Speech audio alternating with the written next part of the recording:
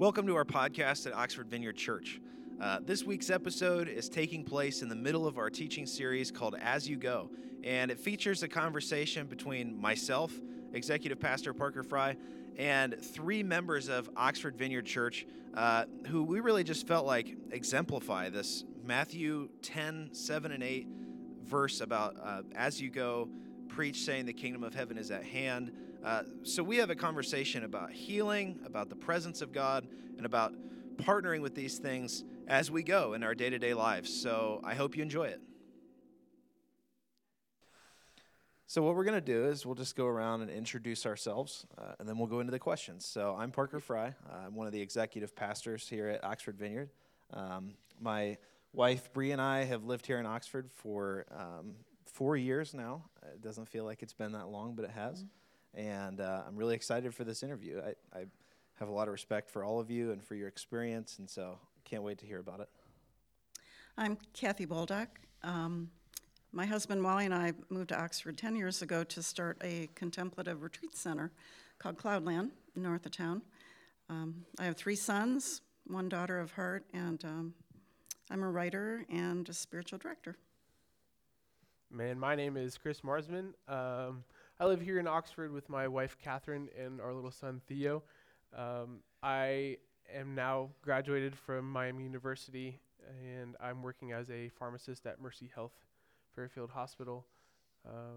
Glad to be here. My name is Jeff Maglich. I live in Oxford since 1974. I have 7 kids. 2 of them are at home, and I follow Jesus. That's awesome. All right, so this podcast interview that we're doing, it's part of our sermon series that we are kind of in the middle of right now called As You Go, based on Matthew chapter 10, verses 7 and 8, where Jesus he talks about healing, and he's sending out the disciples to do this work that he's commissioned them to do. And so we're just going to kind of have a conversation about that verse. I've got some questions for each of you, and before we start, I'm just going to read that verse for anybody who's not super familiar with it. So Matthew 10, 7 and 8 says, "Proclaim as you go, saying the kingdom of heaven is at hand. Heal the sick, raise the dead, cleanse the lepers, cast out demons. You received without paying, give without pay." So what I want to do is I'm just going to ask this first question to all of you, and we'll go around, and each of you can give your thoughts, give an answer, and we'll do it that way. So my first question for you is, when you hear these verses, when you hear these words of Jesus and you think about what Jesus was asking of his disciples, as well as what he's asking of us, how does that make you feel? Well, if I allow myself only to hear the end of the verse, raise the dead, cleanse the lepers, and drive out demons, I'd be totally overwhelmed, especially as a new believer. But when I sit with the words, as you go, do these things, then that anxiety goes. So as I go, as I walk this journey with Jesus accompanying me, I know I can do anything that he calls me to do. And I know that baby steps will get me there. And also the people that he puts in my path. I really doubt if I would have jumped into the healing ministry if I hadn't met Annette Eckert, who's one of my best friends and the head of Bridge for Peace, which is an international healing ministry. And I wouldn't have met Annette if God hadn't put other people in my path. So it's really amazing when I look back and see how he weaves it all together as we're walking on the road with him. So the Spirit has revealed to me that my path is a contemplative path. And, you know, it's a slower way of life. It's kind of focused on experiencing the God that I've been seeking and intentionally creating space. And healing the sick for me just often looks like sitting with people in spiritual direction and watching the healing power of Jesus over the course of time. And raising the dead looks like accompanying somebody as the Lord sets them free and transforms them after a long imprisonment. So, yeah. That's awesome. I love that answer. And I love that, you know, I think a lot of times people think about this, you know, the healing ministry, and they think that it's for people who are outgoing and people who are loud and people who are ecstatic. And I love the way that you described the way that Jesus has just gently led you into that kind of, as your journey has developed. That's awesome. Yeah, definitely just on the road. Yeah. What do you think, Chris? How does that make you feel? So these verses actually make me really excited because these are all of the things that he lists, the healing of sickness and raising the dead and driving out demons. Those are all extra things to our primary objective. And I love how the verse starts because it says, as you go. And then he lists these things. So the as you go is hinting at our primary objective. And then these other things that he lists are our secondary objectives that we will encounter as we are achieving our primary objective. And I think our primary objective that Jesus is calling us towards is spreading the love of Jesus and walking in love, and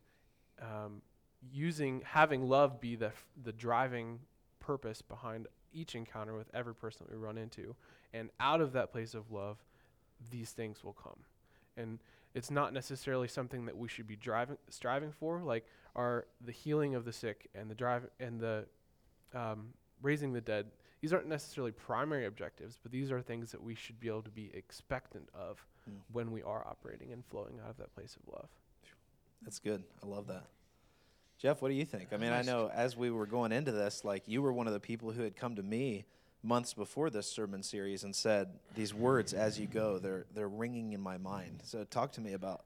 I think Chris kind of summed it up. I mean, that's excellent. I mean, it's not about, conferences are good and get-togethers are good, but it's those words, as you go, you're carrying as the kingdom of heaven with you.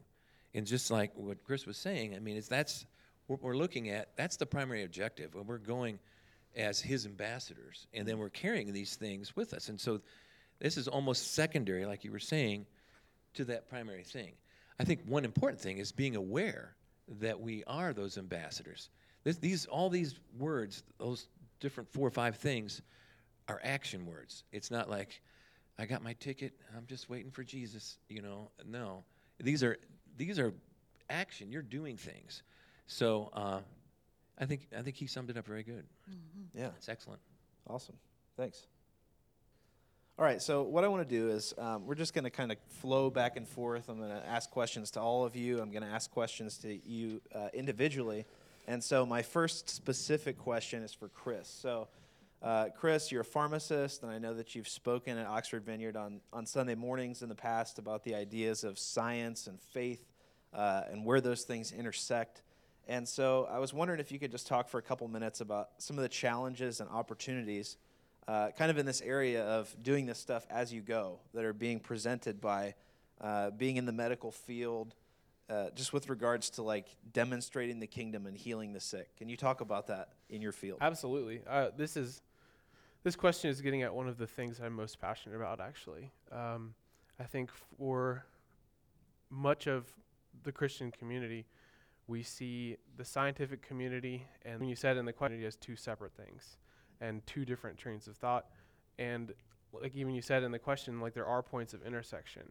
But the point that I've come to realize is that we can't think of them as separate camps. We have to think about them as being cohesive and explaining one another. In regards to applying as I'm going to the medical field, kind of what we talked about in the intro, I think that healing is very much a spiritual thing, but it's also a physical thing as well. And there's mountains of literature. That's what the entire the medical community is built on, is the science and is the fact of healing. But there's also a spiritual component. There's definitely things that happen on a day-to-day basis in the medical community that science can't explain, and that miracles do happen before nurses. And I encourage all of you that if you ever run into a medical person, ask them about an encounter that didn't make sense to them. Because every single person, whether it's a nurse or the person that cleans the hospital room after a patient leaves, each person carries weird stories of things that are miraculous that occur. And so, in summary, you can't just separate.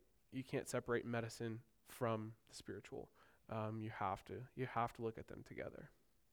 So. Yeah, I love that.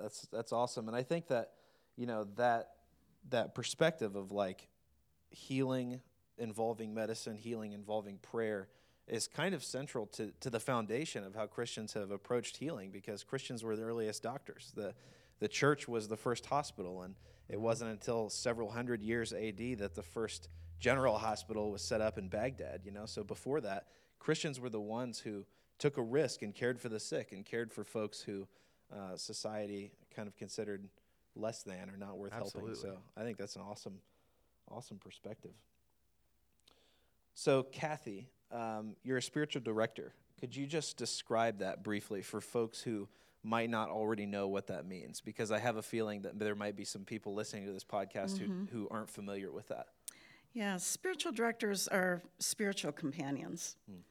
We create space for people to discern the activity of God in their lives. Sometimes we need to talk with somebody about our journey with God and to be deeply listened to. And that's kind of hard to find sometime in this culture, to be deeply listened to. Sure.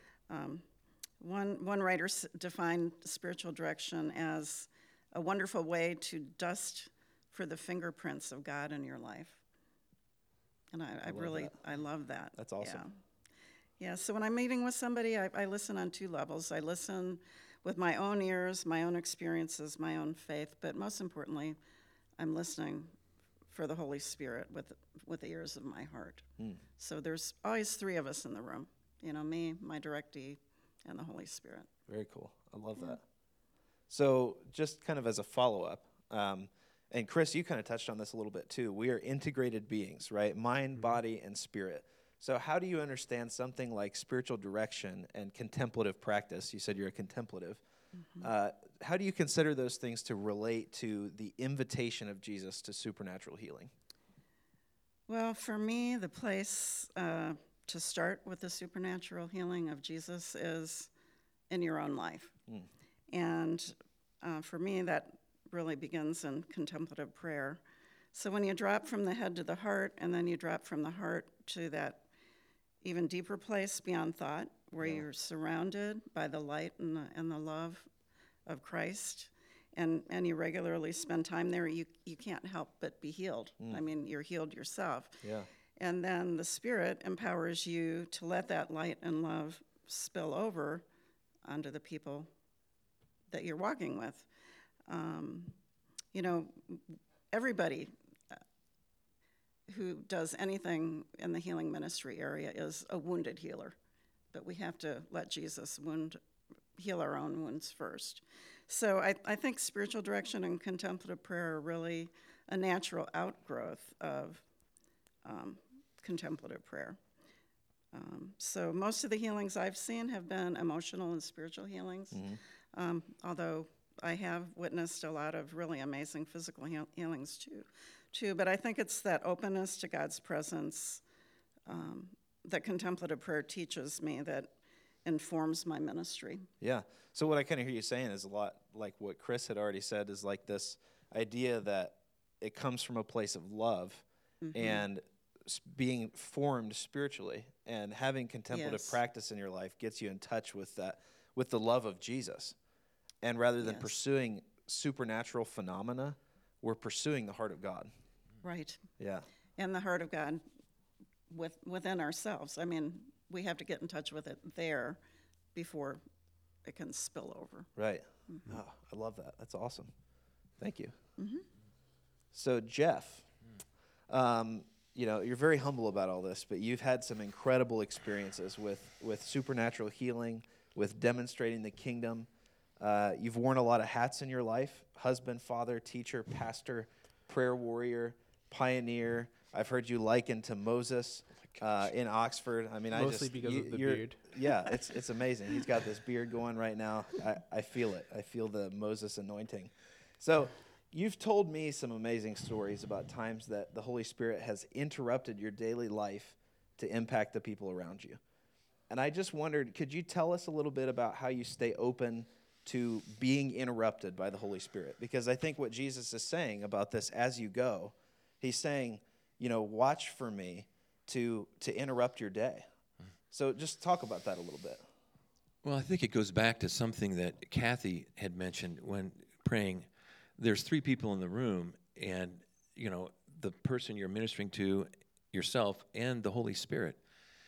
I don't know if the Holy Spirit, if he gets enough credit for being with us.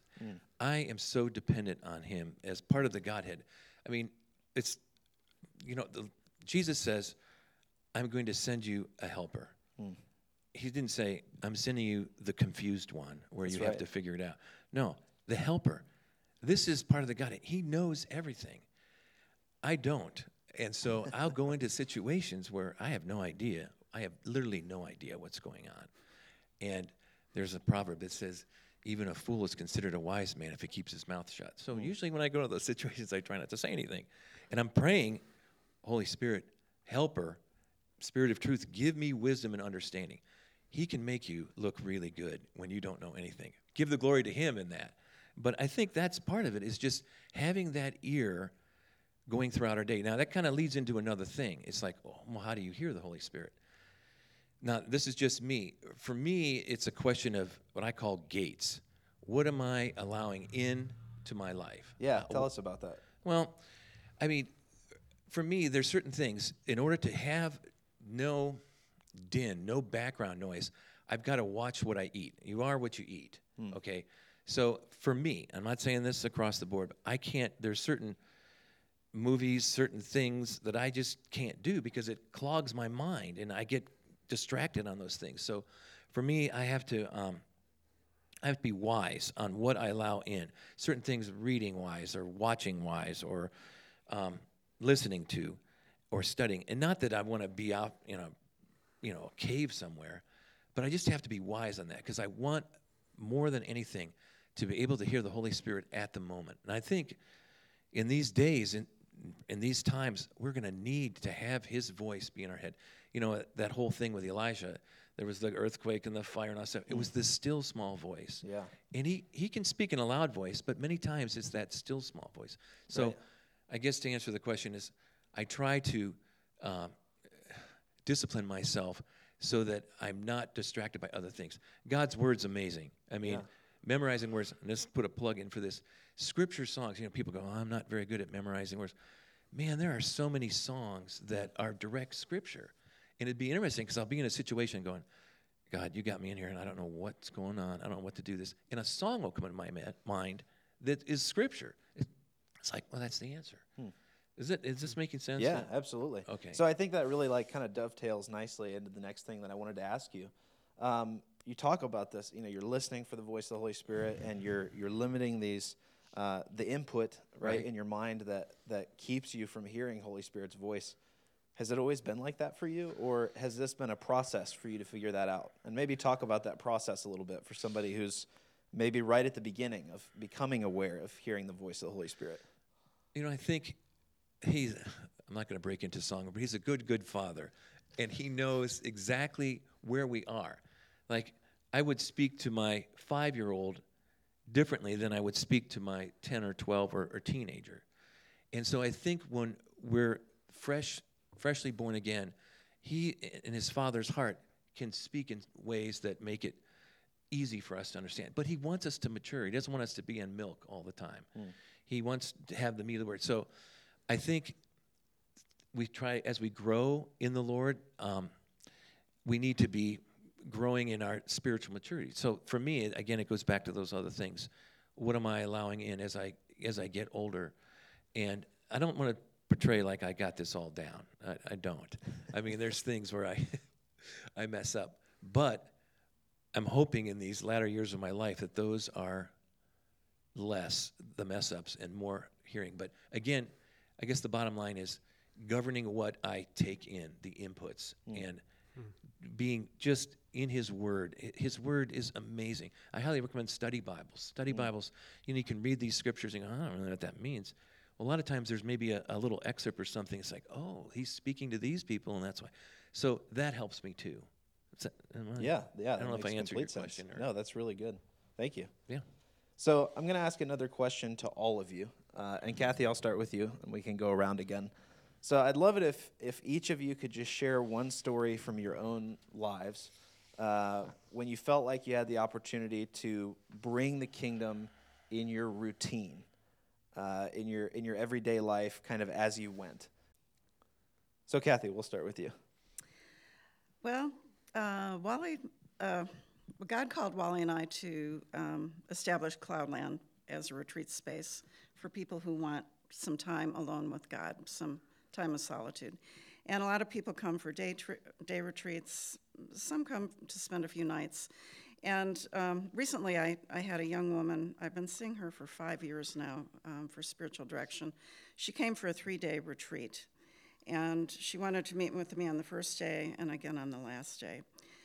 And this young woman she's several months pregnant. She's been married, I think, a couple years now. And this time of her life, which is supposed to be just so beautiful and life-giving, has become really difficult because her husband is in the military, and he was deployed at the beginning of her pregnancy to Europe.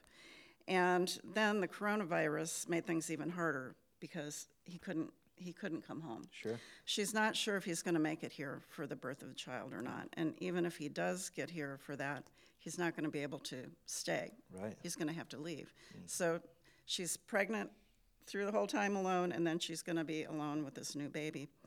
And I knew that she was struggling with all of this, but I didn't know how much. When she came into the prayer room to meet with me, she'd been crying, not for a few hours, but she'd been crying for days. And she could barely talk. And I was like, oh, Lord, you need to be the total director of this session, because Right. I don't know what to do with this. She was just devastated. So anyway, the Spirit led me to gently bring the conversation around to the baby growing within her. And I just said, close your eyes and just let yourself dream about the fun things you're going to do with this baby. Let yourself dream about once the baby is born, just you and the baby. And the Lord gave her some really beautiful pictures of playing with her little boy, both with her husband and on her own. And then after the session, she went back to the Burns studio for these couple days by herself, and I was really concerned about her being alone. So I texted her a few times. She came and watched a movie with us one evening, but I was keeping her in prayer continually. And when she came for that last session, she walked into the room. She was a different person.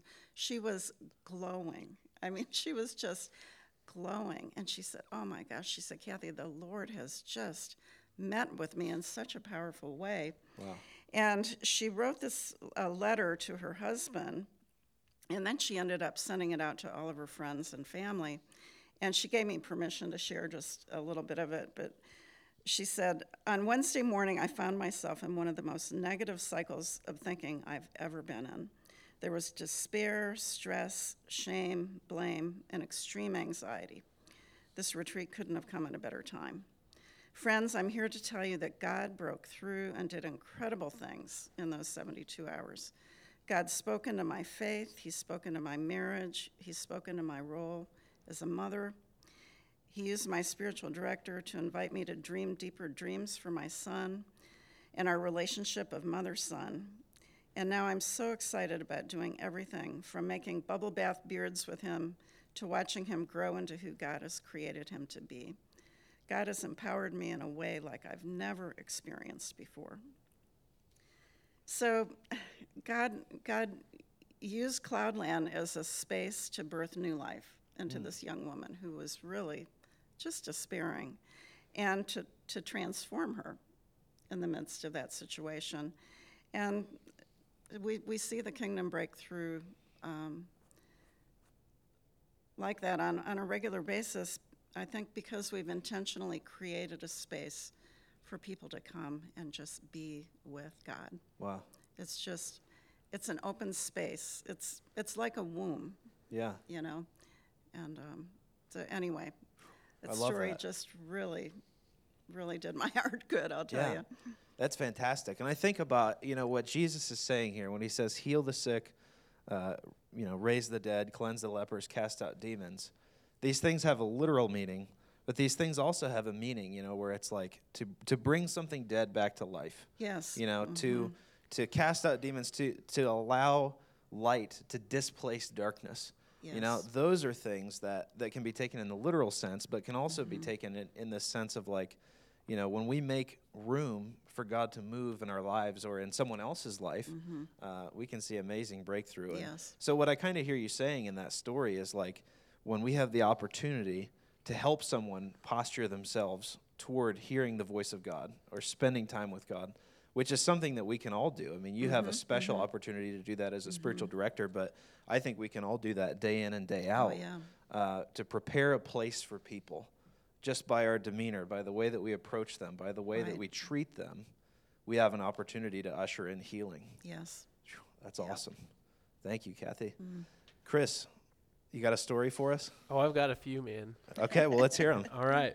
So one thing, just in general, before I jump into a story, Yeah.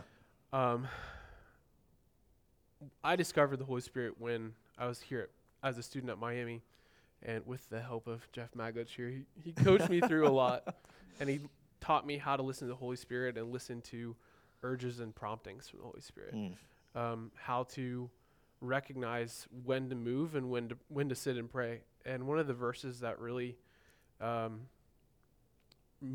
changed me as a person was 1 Thessalonians 5:17. Never stop praying. Pray continuously. Yeah. Obviously, I paraphrase that a little bit, but that is something that as Holy Spirit-filled believers, we need to always have on the forefront of our mind, no matter where we are, whether we're in ministry, whether it's me as a pharmacist at the hospital, or whether you're a business person in an office. And it's just to never stop praying, never stop that dialogue with the Lord, never stop praying and asking what the Lord has planned for you and what he wants you to do. So to share a story, I have spent some time in the emergency room as a pharmacist, and in discussions with the Lord, I've realized that the emergency room is this interesting place because it's the gateway to the hospital, and it's the first place that patients who are really sick come in and meet that medical professional. And so from the emergency room, there's only one of two choices. You either get admitted to the hospital or you get to go home. And as a pharmacist in that position, I'm one of the gatekeepers, or when I'm in the emergency room, I'm one of the gatekeepers. Sure. So back in October, I had a lady come into the emergency room for just abdominal pain. She had some like nausea and vomiting and a little bit of diarrhea. She thought she just had a stomach bug. Well, one of my responsibilities as a pharmacist is to review the medication list with patients before they get admitted to the hospital. It's just routine, and so I went in. She had some imaging done before I went in and talked to her. It was a CAT scan and just like a general protocol procedure. And they weren't really looking for anything specific. It was just kind of as a precautionary measure. Well, they found an abdominal mass and metastatic cancer. Wow. And so that imaging had resulted literally like 5 minutes before I walked into that room. And I looked at the chart and I saw exactly what it was. And the doctor had already gone in and talked to her about it and broke the news to her. And so I was literally the first person to talk to her after she knew that news. And she was alone? She didn't have any She was family with alone. her? She had Wow. no family. I don't want to share too many details for patient privacy. No, right, of course. So I went in the room to review the medication list, and she was still in, from what I perceived, she perceived to be in just a shocked state.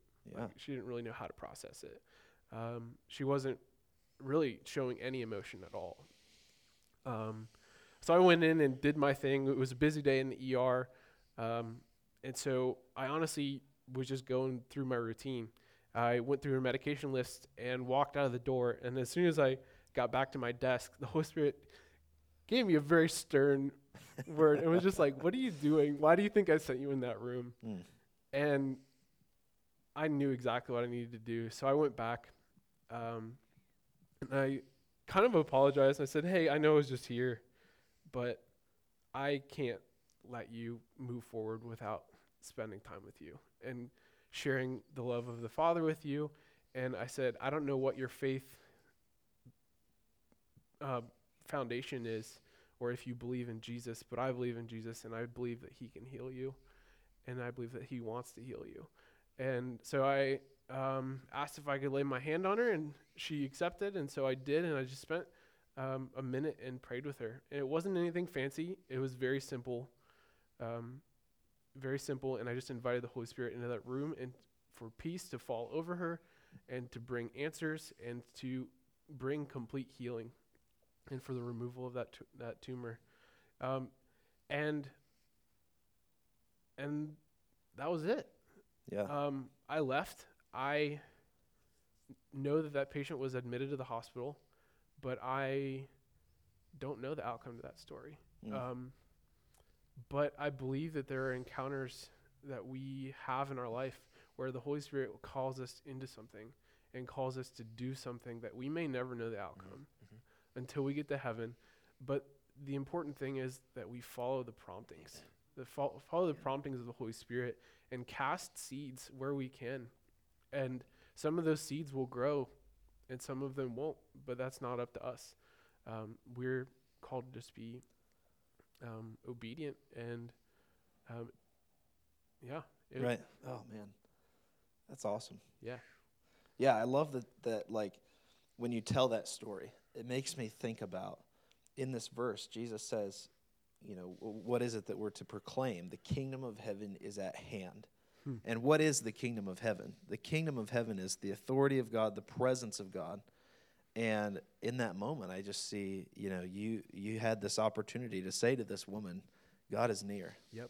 You know, and some folks might look at that and say, well, you don't know if she got healed, you don't know what happened, but that's not what matters, Right. because you proclaimed the kingdom of heaven is at hand to that woman in that crisis moment. So, Well, and one of the things, just to add a little bit, yeah, please. one of the things that I've struggled with, I mean, I'll admit it, I've struggled with the idea that I'm not in ministry. Because, like, I do have these passions to pray with people and to spread the love of Jesus.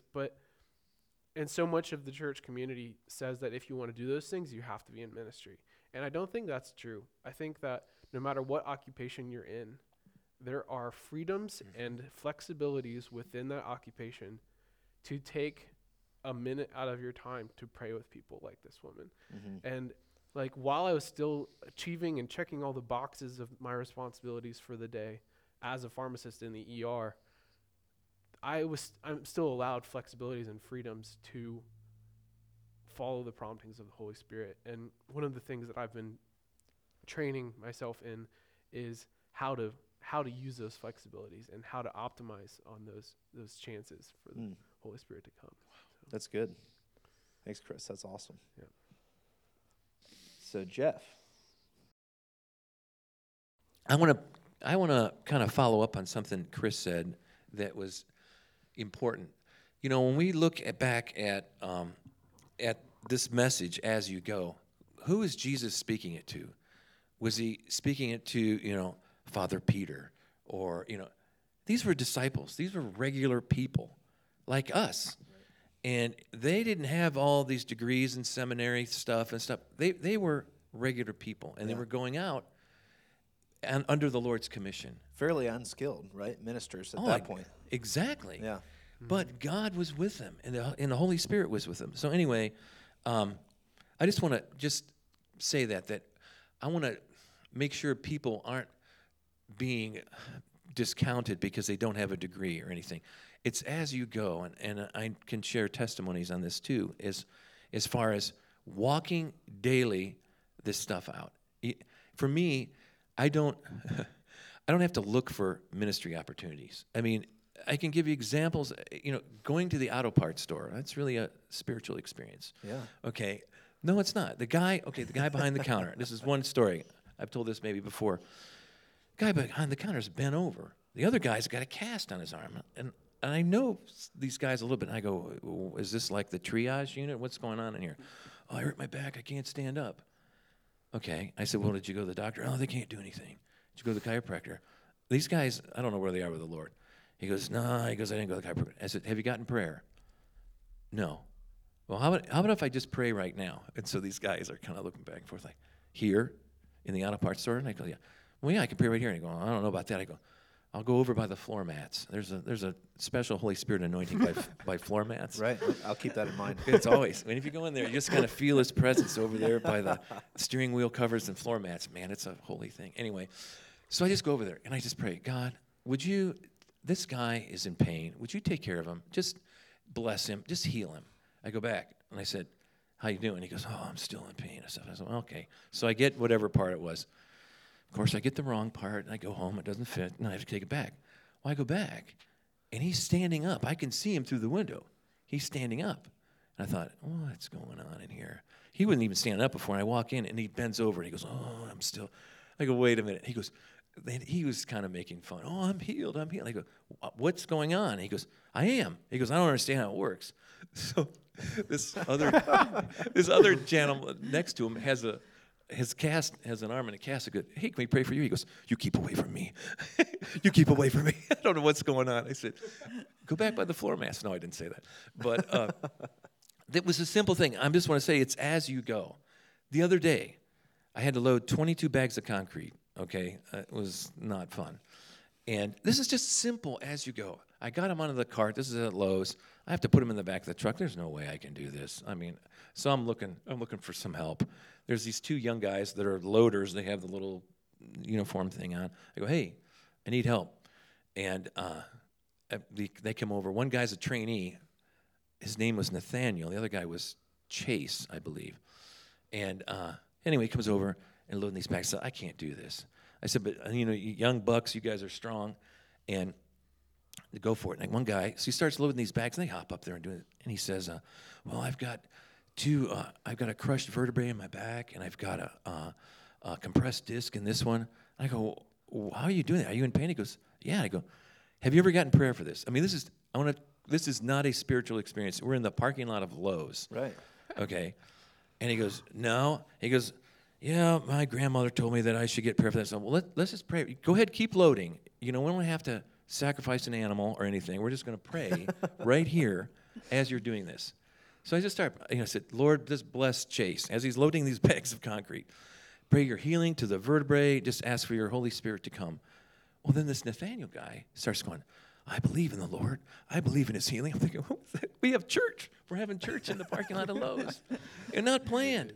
I mean, I did not plan on doing that. Right. So I don't know if he got healed or what happened in that spot. But the whole point is, we are ambassadors for the kingdom of heaven, and we're going in representing his kingdom. And you think about it, you see these people, you go, that have the countenance of, somebody that's really sad, and you're going, I don't even want to be around that person. What if we carry in the joy of the Lord and the blessing and just bless people?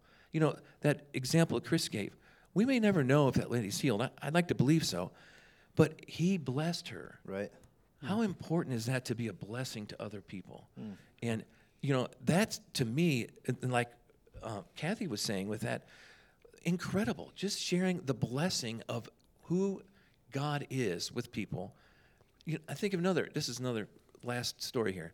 Going to get pizza, another spiritual experience. Okay, Right. Little Caesars. Place is packed. There's all these people. There's like, the lobby is tiny. There's like 6 people standing around. It's kind of creepy. I'm going, what's going on in here?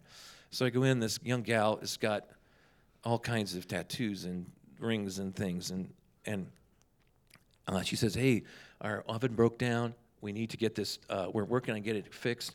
You're number 4th in line. It's going to be 20 minutes before we can get you. I can get your name, give you a call. And everybody said peace. And I'm looking around. I'm thinking, this is amazing. I mean, usually people are, and the Lord says, I've given her a gift of administration. Whoa. So you need to encourage her that. Okay? And so I go up and I said, just take my phone number and you can call me when the pizza's are ready. I said, you know what? God's given you a gift of administration, and it's going to take you into places that he has designed for you. I just want to say, you may not know you have it, but you're really good at it. She's just kind of looking at me like, okay. I said, it's just fine. I just want you to be aware. You're going to be taken into situations where this gift's going to be functioning, and people are going to say, how did you do that? It's a gift. And so these other people are starting to look at me, and I think, oh, here we go. Hey, that's my guys. What church do you go to? This is not a witnessing time. I'm getting pizza. Right. Non-spiritual. But it's walking out. It's as you go, being a blessing to people. Yeah. Yeah, I love that because I hear what I hear in your story is so antithetical to the way that the church sometimes sets up evangelism because they say, oh, we're going to go out and witness, and they make an event of it. Or they say, oh, we have to, have this event or we have to have this outreach. And what you're describing to us is very unceremonious. Right. It's so practical and everyday. And if someone doesn't see themselves as someone with the gift of evangelism, maybe you can confirm or deny this, that person might just be thinking about evangelism wrong.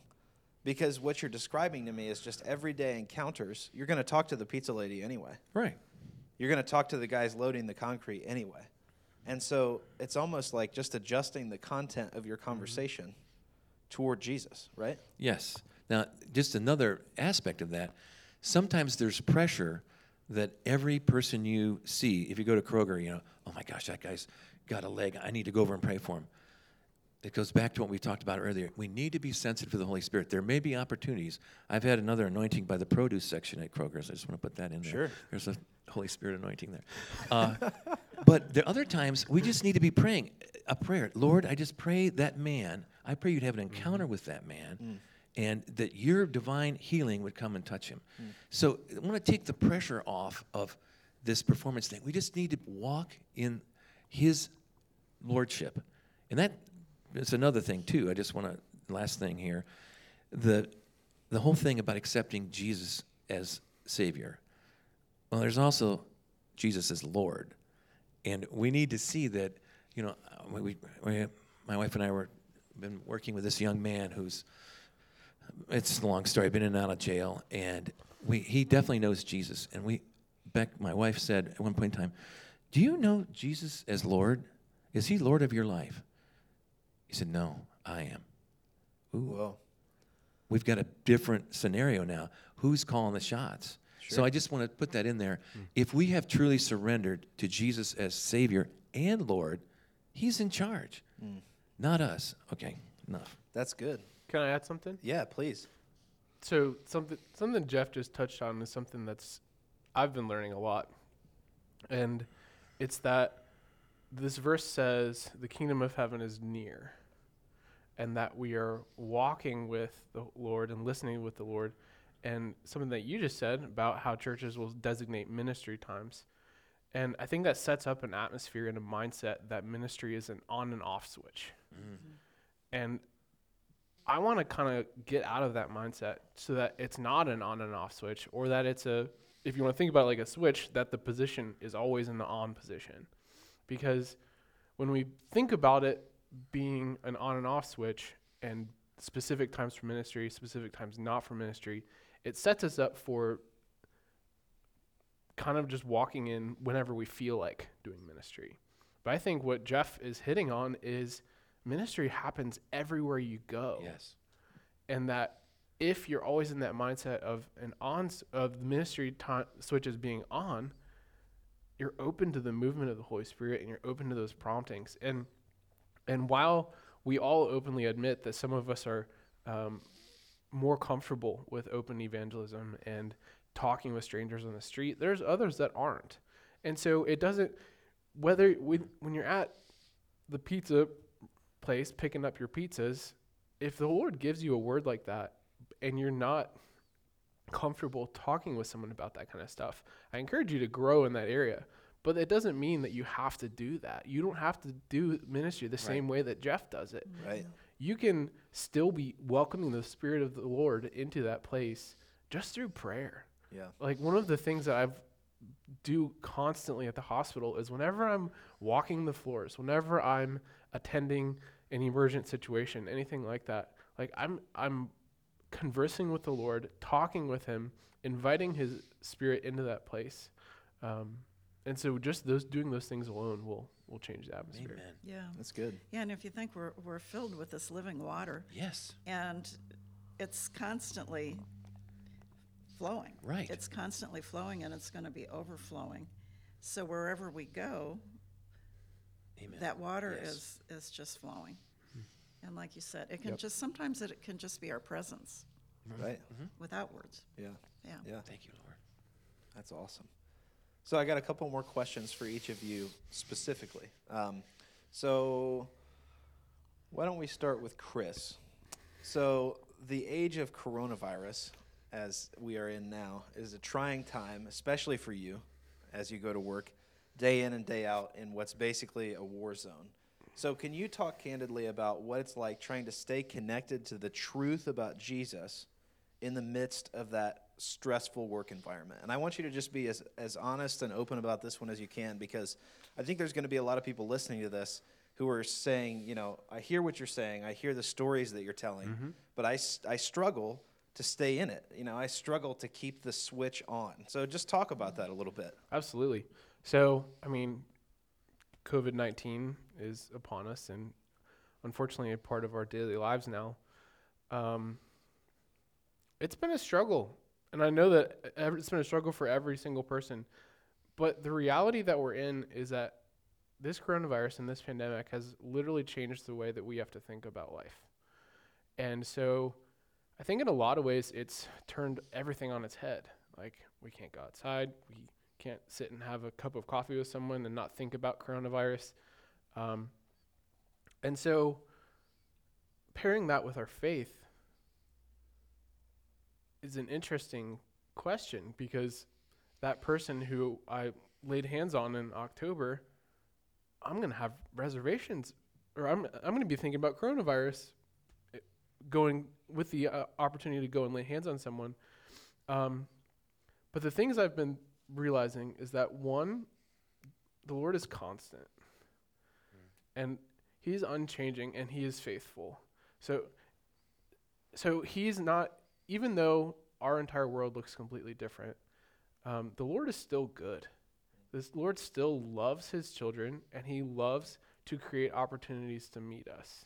And so whether that's generosity, and him just pouring out the things that we need in the moment, whether they're material or monetary, or even just a peace of mind. I know so many of us have literally gone through the 5 stages of grief through this process, and you might not have even realized that you did it. And I don't even know if I could list them off right now, but it includes like anger and frustration and sadness and coping and, help me, I don't know. I don't remember all of them. Bargaining. There you go. Yeah. So we've lost a significant thing. It hasn't been, I pray that it hasn't been a death per se for you personally, but we've all been going through the 5 stages of grief, and the Lord grieves those who, or comforts those who mourn, and he has been at our side whether we're aware of it or not the entire time. And it's a strange line to walk, because with everything that's changed, we may not be aware of it, and we might not even be thinking about the Lord, and our routines have changed, and our quiet times and our journaling may have changed, and hopefully we have more free time now that we can be digging more into that.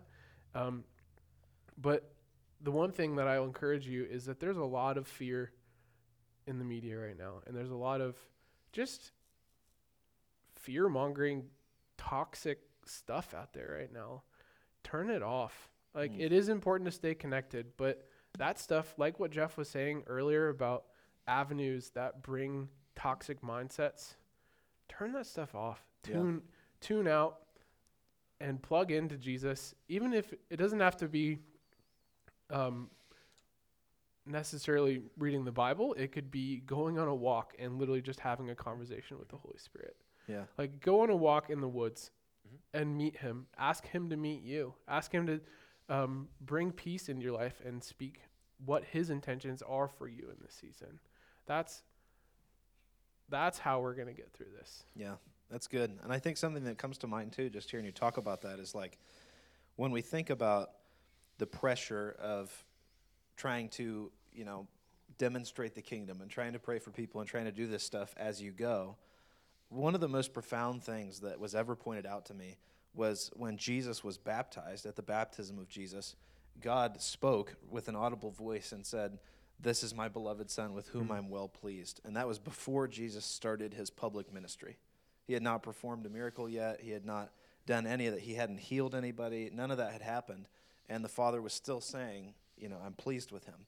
And I was just praying with a pastor yesterday, and this is what God's saying to each of us, So the pressure that we might put on ourselves to perform, or the pressure that the accuser might try to wedge into our life about this, I'm going through a tough time, I'm having, a stressful season at work or whatever, that doesn't remove God's pleasure from us. It's kind of, that's sort of what I hear you saying. Yeah, absolutely. Amen. That's great. Absolutely.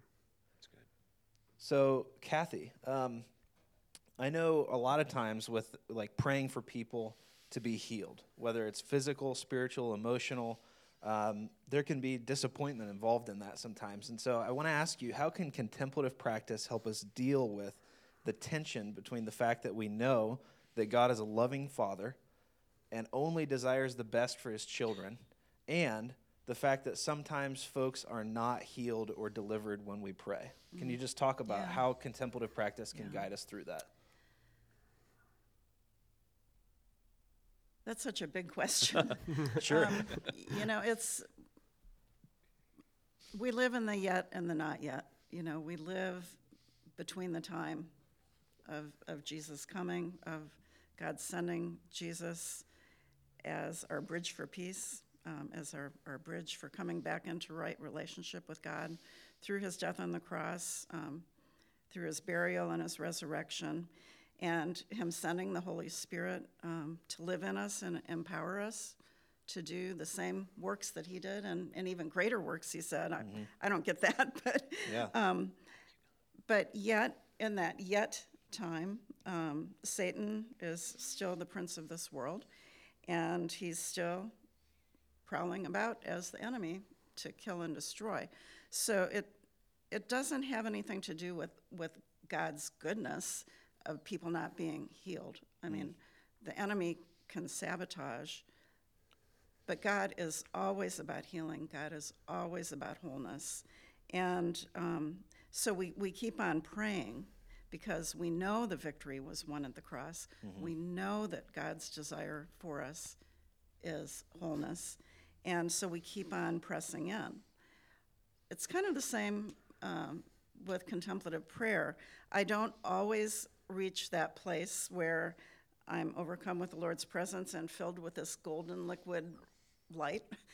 It doesn't happen every time I sit down to pray, but I keep pressing in. I keep sitting down every day because it's my intention to come into his presence. And I know that one day I will be filled with that just it's an indescribable love. Someday I'll be filled with that all the time. And someday we are going to, when Jesus comes back, we're going to be ushered in to that time of no more suffering, no more tears, no more death. And that will be the fulfillment. So until that happens, when we're living in this yet time, the yet and not yet time, we keep on walking the road. We keep on going. We keep on proclaiming his name. We keep proclaiming the kingdom is at hand and pressing in for healing, giving testimony to the healings that we've seen, and giving testimony to his incredible love. I think that's the thing that huge. People get so frustrated when somebody isn't healed. My dad had a heart transplant at the age of 48, and he was one of the very first, and he died a few months after that transplant. Wow. And we had been praying. Everybody had been praying for him, and I really wasn't walking right with the Lord at that time. And at that point, I was like, why, Lord, why? And why do you heal some people and you don't heal other people? And then the Lord appeared to me in a dream, not just a few weeks after my dad's death, and just showered me with this incredible, indescribable love. And that's, when we're living in this yet not yet time, that's what we have to keep talking about. That's what we have to keep sharing, is that incredible love. Right. Yeah, I love that connection between the contemplative and praying for healing, because it's like if you expect an ecstatic experience every time you go into prayer, or you expect to have an open vision every time you sit down to spend time with the Lord, you're going to be disappointed because that's not the point. Yeah, it gets to the point where you're sitting down, that's what you're looking for, rather than just, here I am, Lord. Right. I want to be with you, Lord. You're looking at, oh, well, how can I judge this prayer time? Is this a good prayer time? Is this a bad prayer time? You get your whole perspective gets really messed up. Yeah, and I see healing prayer very much the same way. If we get so wrapped up in results that we get discouraged to ever try because it doesn't happen every time we try, then we'll stop. But if the point is encountering someone with the love of God, then we shift our focus. We shift our focus from the results to the true reason that we're doing what we're doing. Yeah. Yeah. We just keep showing up. Yep. That's good. With the love. Yeah. Thank you, Lord. Wow. Thank you. So, Jeff, a lot of times we expect God to move in a particular way. We have an expectation for what it's going to look like when we pray for somebody, or for what it's going to look like when we, do a particular thing, and he completely defies our expectations. And I was wondering if you could just talk about a time when the kingdom broke in a way that you did not expect. It kind of goes back to something I said earlier about Jesus as Savior and Lord. And I was just thinking about this. There was a time when we first got married, we lived in a little tiny house. It was like 22 feet by 15 feet. And it was a milk house. It was a milk room of a house. I mean, it was tiny. And we lived on this farm. We were kind of caretakers. These people had 5 different houses, and this was one of them. And we lived in the milk house. But great gardens and apple trees and fruit trees. And we just loved it. That was the first 3 years of our marriage. And then a baby came, and we didn't realize that babies come with lots of stuff, like bathtubs, bassinets, diapers. I mean, Sure. So this little tiny room we were living in was too small. So we were looking. God provided this place we were living, sovereignly provided. It's another story I can't even go into, but it was amazing on that. So an opportunity came up to go and live at another farm outside of town, probably about 4 or 5 miles outside of town. Again, it was a rental type thing, and there's a pond and fruit trees, and we would live in the house, which was significantly bigger. Got all packed up, and we went out there, saw it, took the paperwork, signed the lease, did all this different stuff, and sent it off. Packed up. We're supposed to move on a Saturday, and that Saturday, I mean, everything's in the truck. I mean, we've got pictures off the walls, boxes packed. There's a knock on the door, and this guy comes in. He goes, are you moving in? Oh, wait, do you have the keys to the, I don't remember the name. It's like the Smith house. I go, yeah, we're moving in today. And he goes, what? I said, no, we're moving. Today's moving day. He goes, no, she's rented it to somebody else. I said, I sent the lease in and was signed and all that stuff. And he goes, she never got the lease. So she rented it to somebody else. Well, here's a mom with a new baby, stuff packed up, nothing on the walls. And God provided this. I thought, this was it, Lord. This is the provision.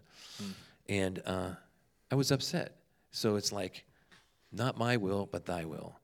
Okay, trying to find a place to live, can't find a place to live.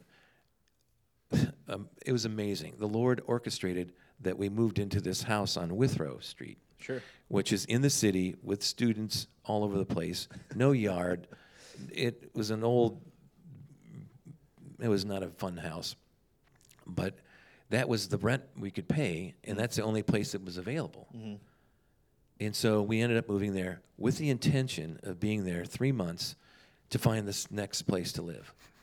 We were there 28 years. Wow. So, but here's the key. We were in the city and easy access to students. Right. I can't tell you the number of students that came through our living room that are life friends to this point. Yeah. That, well, you were there. Were you at that house? I Chris? never set foot in that house, Oh, actually. There was, I know your wife did. Yes, Catherine did. She was more spiritual, so she probably was there a lot. Yeah. Anyway, but there was amazing encounters with God. And looking back, is Jesus Lord of my life? If he's Lord, he knows Fathers knows what's best. Before you guys were born, Kathy may remember, there used to be a show on TV called Fathers Knows Best. Remember that? And I think of that phrase, that was a disappointment to me, but God had far greater things. Yeah. And if I can see from his perspective, so sometimes when something like that happens, I have to stop. If it's a death or, a vision or something that's been put on hold, it's like, okay, Lord, what are you saying in this? And I found it, usually it's one of three things. He said, he'll tell me why this happened. Or Holy Spirit will say, you just hold my hand. It's like crossing a street. Why are we doing this? Just hold my hand and trust me in this. Or he'll say, I'll tell you later on, but trust me for now. So it's kind of like, okay, I try to embrace those perspectives when disappointments come. And it's amazing because I usually see, Lord, you had this all figured out. My own idea of what would happen. He has a much better plan. Yeah. That's awesome. And I think, I can attest to the fruit that brought about, right? Because I've only been in town for a few years, and I'm aware of the amazing benefits that have been reaped. It's amazing. From that It's God. house and that location. And very cool. So kind of to follow that up, what about a disappointment, maybe where you didn't see a resolution like that, and how you handled that? Something that happened that was crushing, in a sense, that you went through, and maybe you still struggle to say, God, where were you in that? Gosh, maybe I blocked it out of my memory. I can't immediately think of anything that I try to keep open hands on stuff. I try not to hold too tight to things. Sure. So that if something needs to change, that I'm not racked with disappointment. So maybe that's, there's nothing that springs out. I'm sure there is something, but immediately I can't think of anything. But I guess my recommendation is keep open hands and let those circumstances and situation. It's not about me. It's not about our stuff. It's about him and his kingdom. And how can I go forward? I mean, there's been some disappointments in maybe not seeing fulfillment at a certain time. It goes back to my perception of what I think should happen. Right. And I see it happen later on. It's like, why did I even think that? So having been through a lot of those, I think that's kind of, I don't know, buffered me against disappointment. I mean, I don't know if that's a cop-out or not. No, I think there's wisdom in that. I think that's really good. Something else that comes to mind, and I'll pose this question to Kathy and Jeff. I know that this is a little off the cuff and it wasn't on the script, but it just kind of came to my mind. If you could say something that's really important to me is this idea of leading together as generations. If you had one thing to say to your generation of Christians, to encourage them to finish the race, to run the race well and run as far as you can, because that's so important to me, what would you say? Well, you want to? I guess to me it would be kind of just what I said. Hold things loosely. Keep your eyes on Jesus, and listen to the Holy Spirit and what He's saying to do. And it goes back to Joshua and Caleb. I mean, going there. We're not, they were old guys. The other guys went in, and they're 80 years old. To know God has purpose, and the fact that we're alive and breathing, it's I had an opportunity to pray for this is amazing, a farmer that got run over by in a tractor accident. This guy should be dead. Wow. I mean, they air cured him out, and I ended up working at his house, and he's a miracle. He's alive. He was back home. I mean, I won't go into the details, but crushing. I'll just say crushed. Air care. They said he's not going to live. Within 2 weeks, he was home. I had an opportunity to pray for him. And I asked, Lord, what is it? He goes, purpose. That God has purpose. If we're alive on this earth, it's not just I got my ticket, I'm ready to go. He has purpose for us in this season. So I encouraged this guy. I said, God has kept you alive. What do you think your purpose is? To make more cornfields and soy fields? I said, no, there's an impartation that you have for your sons and daughters and your grandsons and granddaughters. And I said, God's kept you alive for at least that purpose, if not more.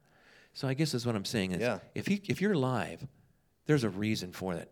Seek out what that reason. It's not just to sit on the couch and watch Netflix. Right. It's to speak into this generation. I mean, this generation has the younger generation. They have the zeal. They don't always have the wisdom. Right. And we've been down the road. We know where potholes are, and say, you know what? There's a pothole coming up. Be careful. I'm going for Jesus. Hallelujah. Wait, you're going to break an axle if you hit that pothole. Do not do this. God's leading me. I'm showing. Okay, bam. Breaks an axle. Oh, my gosh. Can you pray for me? Yeah. Do you realize there's a hole back there? The wisdom to be imparted. Anyway. That's why I like hanging out with you, Jeff. Yeah, I would say mine would be close to what Jeff is saying, to really mine your true self. God, there is this gem inside of each one of us that is the person that God created us to be. And just to protect ourselves in life, we end up constructing all of these walls that are part of our ego, part of our false self. And so we really have to be archaeologists. We have to mine for that true self, and to find a good mentor, a good spiritual companion for the journey as you work at that. Yeah. Because we need to deconstruct part of who we've become over life in order to get back down to that true self. So that's awesome. Thank you, guys. So we're almost to the end of my questions. As I was planning this and thinking about what we would talk about, I really thought that a great way to close this conversation would be just to give folks some action steps with regards to proclaiming and demonstrating the kingdom as you go. Just to leave people with, hey, here's something practical that you can do every day to start to participate in this. So what I would like to do is just have each of you share a tip or an encouragement for people who are wanting to grow in partnering with God in their everyday lives. I hope that's everybody listening to this. I know I feel that way, and hopefully you all still feel that way as well. But yeah, just go ahead. Maybe we'll start with Chris. Just go ahead and share a tip or an encouragement. So the tip that I've been thinking about is adopting a mindset of intentionality. So being intentional, and interpret that however you want to. So for me specifically, I interpret that as adopting intentionality in regards to acting on prompts from the Holy Spirit. So being intentional. When the Lord says, hey, that person has a limp, you should go pray for him. Being intentional about going over that person. Instead of what I used to do, I used to notice that person, get the prompting from the Holy Spirit, but then I'd do this like bargaining thing. And I'd say, okay, well, I'll pray for them, Lord, if we happen to like walk past each other. And then it wouldn't happen, and I wouldn't end up praying for that person. And I've realized that like things randomly do happen. Like people do win the lottery, but it's much easier to go out and be intentional.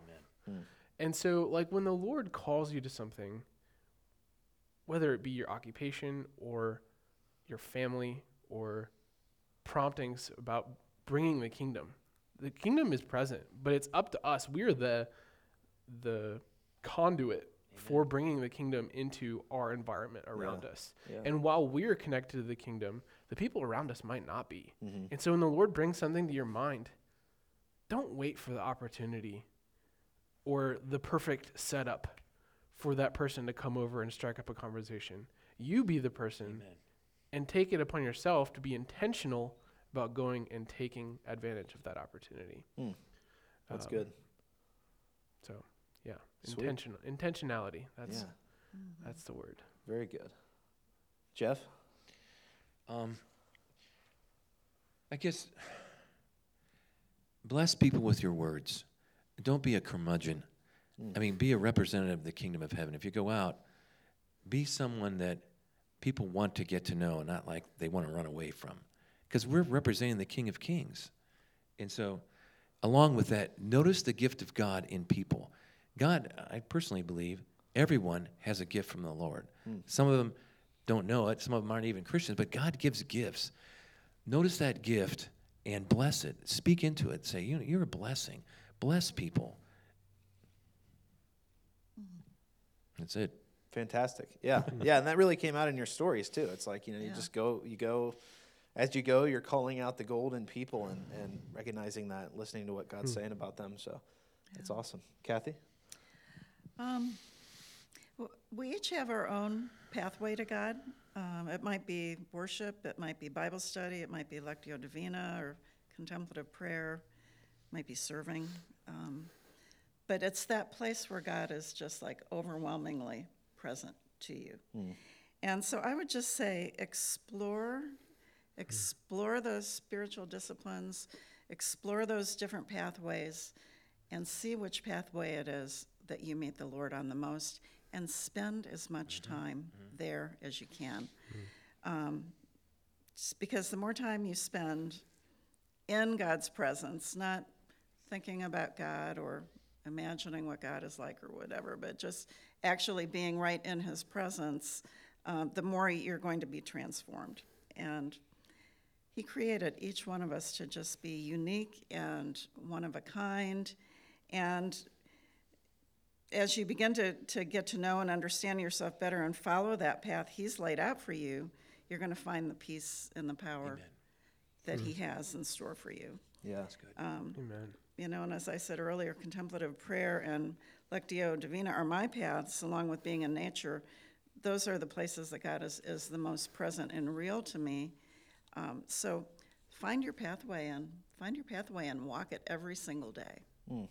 And not, and they don't call it spiritual disciplines for nothing. I mean, that word discipline, it does take some discipline.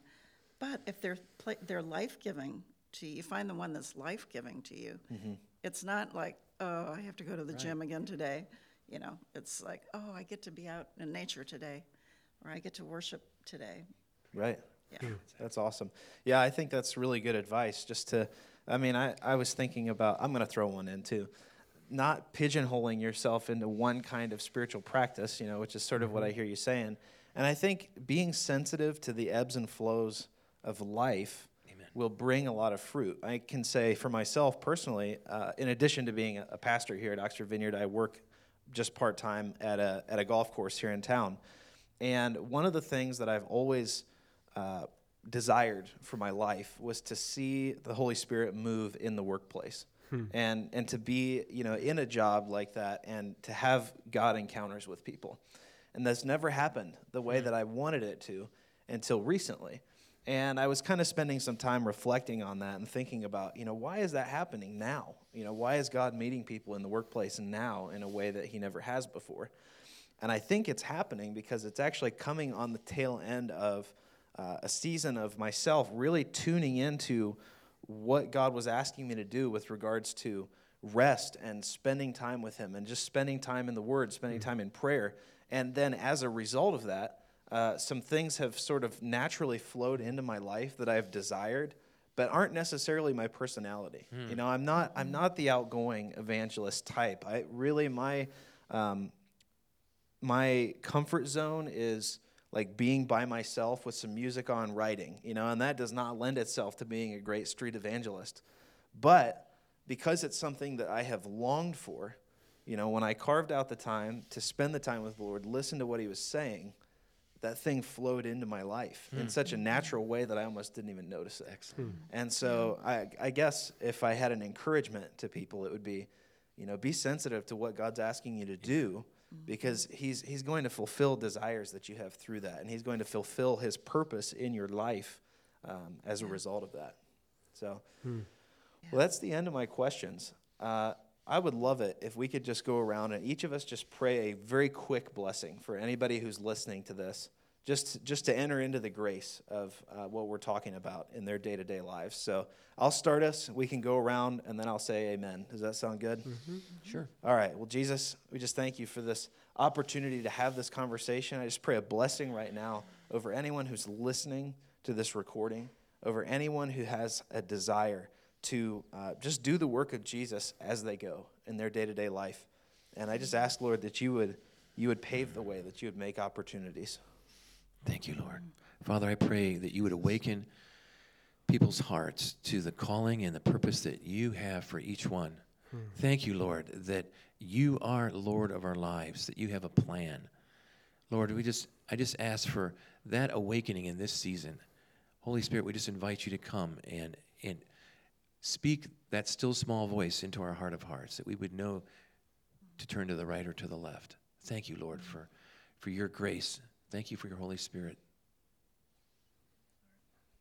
Jesus, we thank you for this time, Lord, and we just ask that you make us all aware of the kingdom of heaven. Lord, show us in the ways that the kingdom of heaven is near to us, Jesus, and show us how to be the avenue for the kingdom of heaven to be released here on earth, Lord.